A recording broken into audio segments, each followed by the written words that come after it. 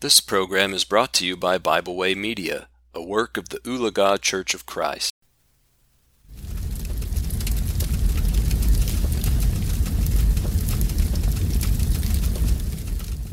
Thank you for joining me today for our devotional here at the Fireside.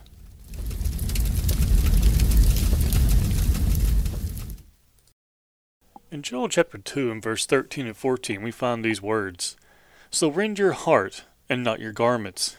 Return to the Lord your God, for he is gracious and merciful, slow to anger and of great kindness, and he relents from doing harm.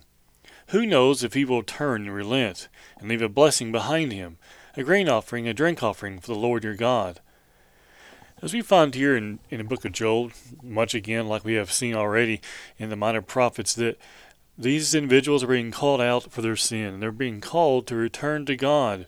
Notice the words that are used here in verse 13, when he says, "So rend your heart and not your garments."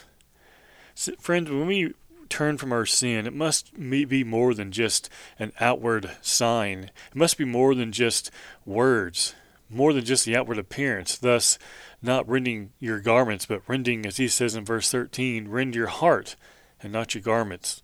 Return to the Lord your God, for he is gracious and merciful, slow to anger and of great kindness, and he relents from doing harm. But friends, we must remember all these things are conditional upon our rending our hearts, our turning back to God. Verse 14 says, "Who knows if he will turn and relent and leave a blessing behind him?"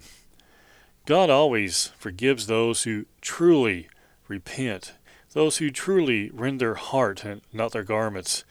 Friends, let's be those who, when we find ourselves in error, find ourselves doing things that are not pleasing in the sight of God, let's be those who return to the Lord and rend our hearts. Thank you for joining me today for a devotional here at the Fireside.